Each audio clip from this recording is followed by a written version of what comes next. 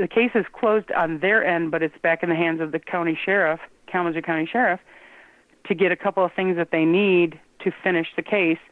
And then they let us know that if a mistake wasn't made by the Kalamazoo County Prosecutor's Office over the years, that several years ago this entire group of suspects would have been in prison, all of them. And they did say they actually have enough right now to go to court to arrest, to prosecute, but they want to make sure that there's no issue when it comes to a jury making a decision. So this case is that close. And again, now we're in year 37. On June 26th, it will be 37 years since they murdered Eric Cross.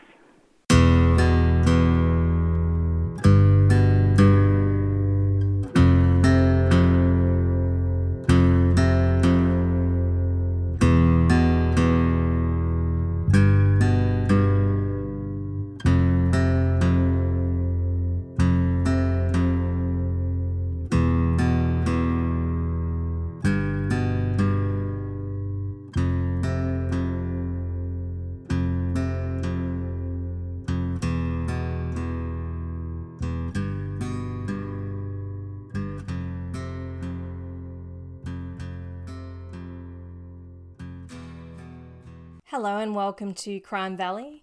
In today's episode, I will be discussing a 1983 murder case from Michigan. This case has had many twists and turns, and although it remains open, there is great hope that it will be prosecuted in the very near future. I was lucky enough to spend a lot of time talking to a lady involved with the case, and her name is Missy Hatfield. You will hear my interview with Missy threaded throughout this episode.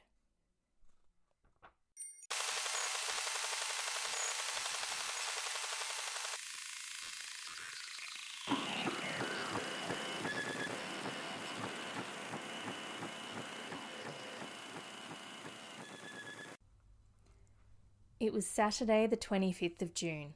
The year was 1983. Electric Avenue, Every Breath You Take, and David Bowie's Let's Dance were all top of the Billboard charts. At the movies, Superman 3, Staying Alive, and Star Wars Return of the Jedi were playing for the summer crowds. And in news and events, Space Shuttle Challenger is launched on its maiden voyage, Microsoft Word is released, and Ethiopia is facing large-scale food shortages after years of civil war and drought.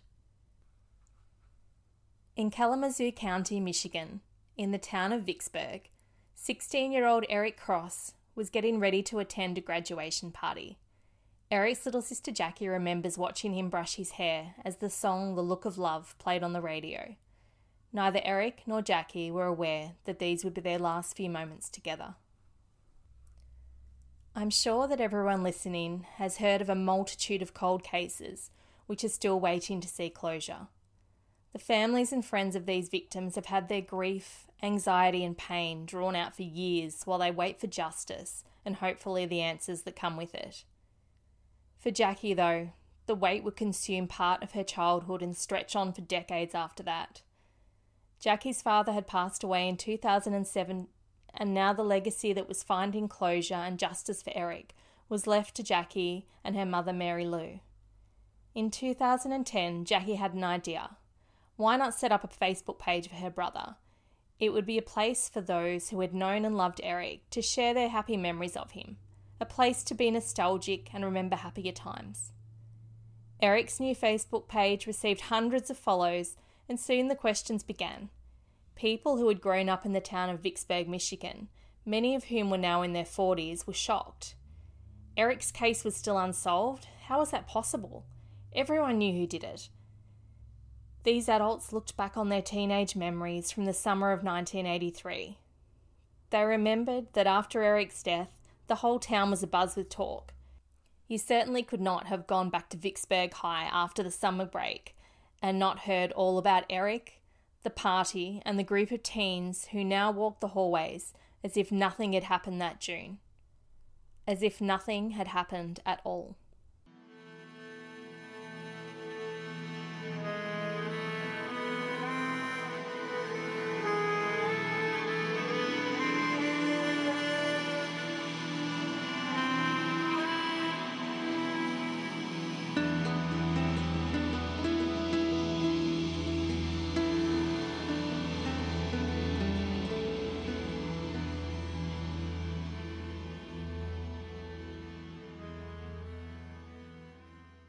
Eric Sterling Cross was born on the 25th of September 1966 in Flint, Michigan. Eric was the firstborn to Ted and Mary Lou Cross, and within 4 years, Eric became a big brother to a sister named Jackie. The Cross family was complete, and for the next 12 years, they were content. Their family unit was a close one. You only need to look at family photos to see that. There are pictures of sheer happiness on Christmas morning, of holidays by the lake, and of teenagers cuddling family pets. And perhaps the most telling photos are those that show Eric and Jackie being cheeky and hamming it up for the camera while a tolerant Ted looks on. In the autumn of 1982, Eric and his family had moved from Grand Blanc, Michigan to Vicksburg, Michigan. Ted's job had been the reason for the move, and the Cross family settled into a comfortable family home on East Y Drive. Eric started at Vicksburg High School as a sophomore. Eric was described as friendly, an outdoorsy teenager who just wanted to make new friends. He soon bonded with another sophomore by the name of Bill Cook. Bill was dating a girl by the name of Maybrit Spaulding, and Maybrit had an older brother named Brent, who was a senior at the time of Eric's move. Brent Spaulding was dating a sophomore named Amber Thomas. As Eric and Bill started to spend more time together, Eric was exposed more and more to Bill's circle of friends. While Amber was quite popular, Brent was seen as someone to avoid. Rumour had it that he was a bully who could make your life difficult if you crossed him. Instances where Eric was bullied and picked on by Brent and shoved into the pop machines, and there was another situation where I witnessed it. In first thing in the morning, I was coming out of one class in an upstairs hallway, because we had 4 hallways. There'd be 100, 200, 300, and 400 hallways. So I was in the 200 hallway, which is closest to the parking lot, closest to the school office, coming out of class after the end of first hour, and all of a sudden there's this fight in the hallway to the point where I remember my teacher actually pushing me and a couple other people back and said, stay here or get back in the classroom, because they were trying to keep us from getting hurt. And there was these boys wrestling, and somebody had jumped another guy, and after these 3 male teachers kind of pulled people off of each other, it was Brent on top of Eric again. And, we're like, what just happened here? And someone said, well, Amber and Eric had this class together, and they were walking out of the classroom, and Brent was already in the hallway, and he saw them just, a couple of kids in a class talking and just joking about whatever, something simple. It wasn't like this deep conversation or something that he walked up on. And there were other kids involved in the conversation, but that was enough to trigger Brent to attack Eric as usual, and he attacked him, and it took these other male teachers to pull him off of Eric. And that was another situation with bullying. And then there was another situation where back in 1983, we had what was called a smoker's pit. In like 85, they obviously banned that, removed that, and you couldn't do that anymore. But in 1983, there was a smoker's pit. And what that was if you were in high school and you smoked, you could walk across the parking lot out past the tennis courts, and there was just this little tiny gravel area under the trees, and you could smoke there and then come back from lunch or whatever. But it was like lunchtime is the only time typically people would be there. And Eric went to walk out there one day because his friend Bill, he was looking for him, and they said, hey, he's out there. So he went out to the smoker's pit, and there were a bunch of guys there always, and Brent was one of them. And when Eric walked up, Brent just started just harassing him and, calling him a lot of derogatory words that people use to describe, nowadays they wouldn't totally be unacceptable. Back then they were just thrown around like anything else, and they were words that you would describe someone from the LGBTQ community. And a couple of guys stepped in and said, you know what, leave him alone. He's not hurting you. He just wants to come out and hang out with his friends. He's trying to make friends. And I was really proud when I've talked to the guys that were actually involved in this situation, because they stood up for him. And a lot of guys did stand up to Brent about Eric, because they're like, he's the new kid. Leave him alone. He's just trying to fit in and find his niche, and these guys stopped Brent from harassing him. But Bill Cook was with Brent at that time too, and Bill didn't do anything. When school finished and the summer holidays rolled around, One of the main events for the students of Vicksburg High School was a graduation party that was being held on Saturday, June the 25th. Kids from far and wide wanted to attend that party, and age didn't seem to be much of a factor. The keg party was being held at a lake house that was less than a mile from Eric's home. Ted and Mary Lou had no idea that Eric had made plans to go. It was not something that they would have allowed, being that Eric was only 16. That night, while others in the town of Vicksburg were winding down for the evening, a group of 300 plus teenagers was attending the much anticipated keg party. $2 must have seemed like a small price to pay for a night of alcohol and fun.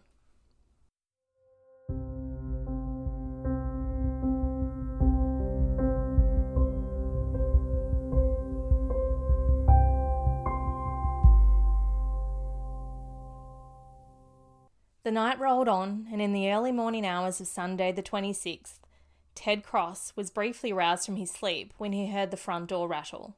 Still half asleep, Ted looked at the time on his alarm clock and realised that it must be Eric letting himself in the house.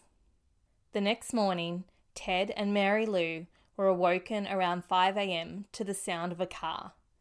The car was loud. It sounded like there was something wrong with the muffler. The car pulled into their driveway and reversed out before driving away. A short time later, the car was again heard driving back past the Cross residence. At around 5:30 a.m, Ted decided to go outside and collect his morning paper. As Ted walked towards the end of his driveway, he noticed something lying on the grass close to the road. It must have taken him a few seconds to comprehend that the object was Eric's white Nike sneaker. As Ted continued towards the road, he saw something truly horrendous and incomprehensible. Eric's body lay on the roadway, battered and unmoving. Ted raced inside, calling for Mary Lou to come and help. Mary Lou ran outside and saw her son before running back inside and getting a blanket to cover Eric. A neighbour who worked at the local hospital was called to help. The neighbour attempted to perform CPR on Eric, but he knew that his efforts were in vain. But for the sake of Ted and Mary Lou, he tried anyway. Police were called from the Kalamazoo Sheriff's Department, which was a good half an hour away. Surprisingly, the police arrived quite quickly. In fact, they were already on their way when they received the frantic calls for help from Eric's parents and their neighbours. A mystery caller had already notified the police to the presence of Eric's body on the road. There was an actual phone call to the Kalamazoo County Sheriff's Office before the calls all started coming in. So someone had seen that, called it in. Back then, we didn't even have 911, I don't think. We just had to call the actual sheriff's office in Kalamazoo, and we're out in Vicksburg. That's like 40 minutes away, 30 minutes away, at least. So they had a call early that said, there's a boy that's been dumped. So someone took the time to call, and then all of a sudden, here comes a bunch of calls, because then it was like all the neighbors calling for help. So someone knows, either maybe the court crew decided to turn it into the sheriff so that his body was found. For over 100 metres, there was blood and tissue trailed down the road, interspersed with a scattered collection of shoes, clothing, and even a wallet. Amongst all the carnage was plastic car parts, including pieces of a broken tail light. Incredibly, through all of the shock and grief that must have been consuming Ted Cross, he had the foresight to request something that was way ahead of his time, something that could have repercussions decades later. And what about that car? The one with the loud muffler that had been heard outside at 5 a.m. Was that vehicle involved in the hit and run? And if it wasn't, why had the car's occupants not gotten out to assist Eric? Even in the pre-dawn darkness, they could hardly have missed him or his scattered belongings. But regardless of what had happened, the end result was that a young, vibrant, healthy 16-year-old boy had lost his life. His family had been torn apart, and the village of Vicksburg would be left to speculate.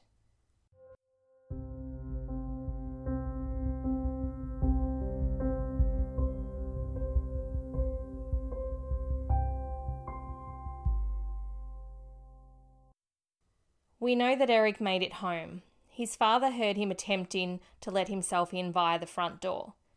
The question is, how did Eric arrive home and end up dead on the side of the road outside his home only hours later? Eric was close enough to his sister that he could easily have tapped on her bedroom window and have been let inside, with his parents being none the wiser.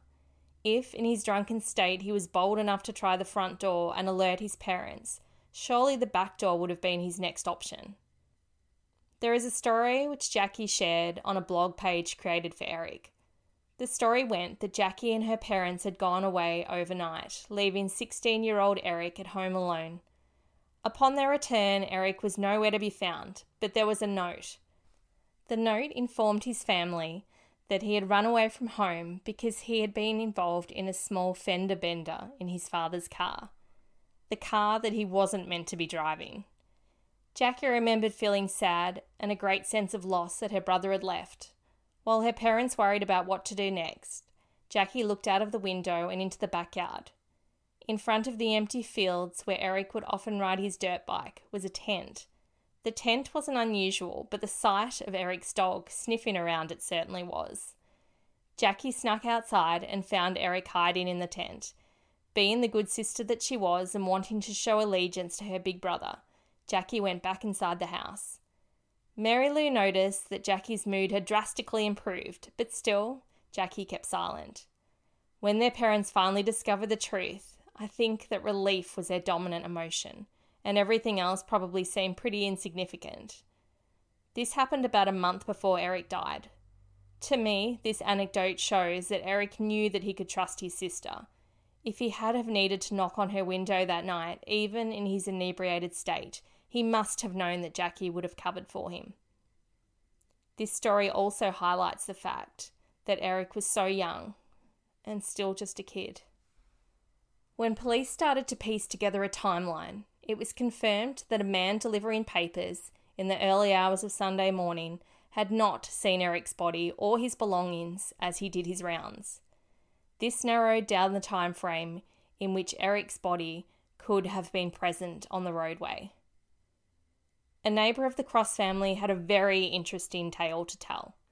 The neighbour reported that he had seen a car drive past his house at around the time that Ted and Mary Lou had awoken to the sound of the car with the loud muffler. As he stood in his yard, he saw a dark car with a loud muffler drive past. In the car, he saw 2 males and a female sitting between them in the front seat.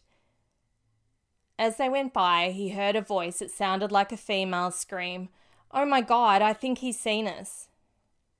Police soon realised that their first assessment of a hit and run was incorrect. They now believe that Eric had most likely been tied to the back of a car and dragged behind it, before being run over to make it look like a hit and run, thus concealing the initial crime. After an autopsy was performed on Eric's body, the results only confirmed that Eric's death had been no accident. Upon examination, his body was found to be covered in lacerations, including a large, gaping wound in the middle of his lower back. Eric's wrists and torso had been tied with rope. His skin was marked with striations, and he had multiple leg fractures. It was also believed that Eric may have sustained a severe beating. Police needed to find out what had occurred at that keg party on Kimball Lake Drive. Perhaps, understandably, a lot of the partygoers did not want to come forward. Most of the attendees had been underage, and the prospect of being exposed to law enforcement and the wrath of their parents was not a pleasant prospect. But, as is often the case, the truth will out. The difficulty for law enforcement was that the truth was heavily intermingled with rumour, speculation, and outright lies. Tales of hood surfing and guns used to commit murder in a dentist office were intertwined with talk of a reputed town bully and an altercation that was said to have occurred between him and Eric at that party on the lake. It is human nature to talk, though. Recollection and idle gossip intertwined to form a strange mixture of truth and fiction. It would be up to the police to separate the two.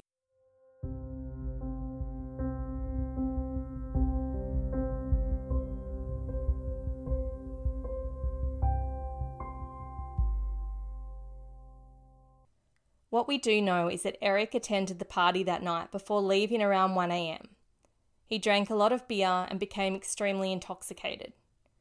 We also know that when Eric left the party, he was seen by multiple witnesses to be heading in the direction of his family home. Witnesses recalled that Eric was stumbling and falling as he walked, at times leaning against the cars of partygoers which lined the neighbouring roads. It wasn't a long walk, perhaps only 15 minutes at a steady pace. But in his inebriated state, it would have taken Eric a lot longer. The rural area was sparsely dotted with homes, and is so often the case on country roads, street lights were few and far between. At times, a full moon would have been all that lit Eric's path home. There were other witnesses, people who were leaving the party and heading to their cars. Some of them noticed Eric as he walked by the local corner store. Ma & Pa's was a small gas station and convenience store, situated only a few minutes' walk from Eric's home. In the early morning of June 26th, Ma & Pa's was well and truly closed, but still 2 cars were observed to be parked there. One car was yellow, while the other was a dark, medium-sized sedan. An altercation between Eric and a person belonging to one of those 2 vehicles was seen to occur. After that, we know that Eric made it home briefly before disappearing from his front yard. You may be wondering about the boy named Bill Cook who Eric had befriended at school. Well, Bill was at the party that night, but as far as Ted and Mary Lou Cross were concerned, Eric was safe at Bill's house attending a prearranged sleepover. The next day, Ted was going to be taking Eric and Bill to a boat show over 3 hours away in Detroit. The boys were meant to be meeting Ted at the Cross family home the next morning. So what happened? Why did Eric leave the party alone? Why didn't he stay with Bill when he was meant to be sleeping at his friend's house that night? Well, according to Bill, he was with Eric at the keg party. At some point, Bill went for a swim with a girl, leaving Eric alone in a lawn chair. When he returned from his swim in the lake, Eric was gone. On the face of things, you could hardly blame Bill. We have to remember that we're talking about 1983. Bill would have had no way to reach Eric at that time of night. So it would be quite logical to assume that Eric had decided to head home and sleep in his own bed. The only reasonable thing that Bill could have done was wait until the next morning and either call Eric or turn up at the Cross family home for the prearranged Detroit outing. The next day, Bill did neither of those things. It's interesting to note that Bill didn't go home that night. Instead, he stayed at the Spaulding family home. It was perhaps a touch ironic that instead of spending the night with the boy he proclaimed to be his best friend, Bill instead spent the night at the home of Eric's bully. Brent, May-Britt, and Amber were all at the party along with Bill and Eric. Multiple people were talking about the fact that the altercation at the party was between Eric and Brent. It was said that Brent and possibly Eric had been ejected from the party when other boys had to step in and split them up. It was also said that Amber and Eric had been flirting at the keg party. Brent Spaulding was known to have a volatile temperament and had taken issue with Eric talking to Amber in the past. Could this be the reason for the driveway altercation that the partygoers had witnessed? Yeah, he was telling other kids and stuff, because kids knew, there was some kind of an accident, somebody got hurt. Nobody knew literally what happened yet. No. Except for Bill Cook. Well, how does Bill Cook know that? How did Bill Cook not think to call Eric and say, hey, are you okay? Did you make it home all right? He didn't call and check on his friend. He didn't call and say, hey, are we still going to the boat show, or are you mad at me because I ditched you? He didn't make a call. How come he didn't make a call? Because he already knew what had happened. He knew Eric wasn't home. He knew Eric wasn't going to go anywhere that day because he knew Eric was dead.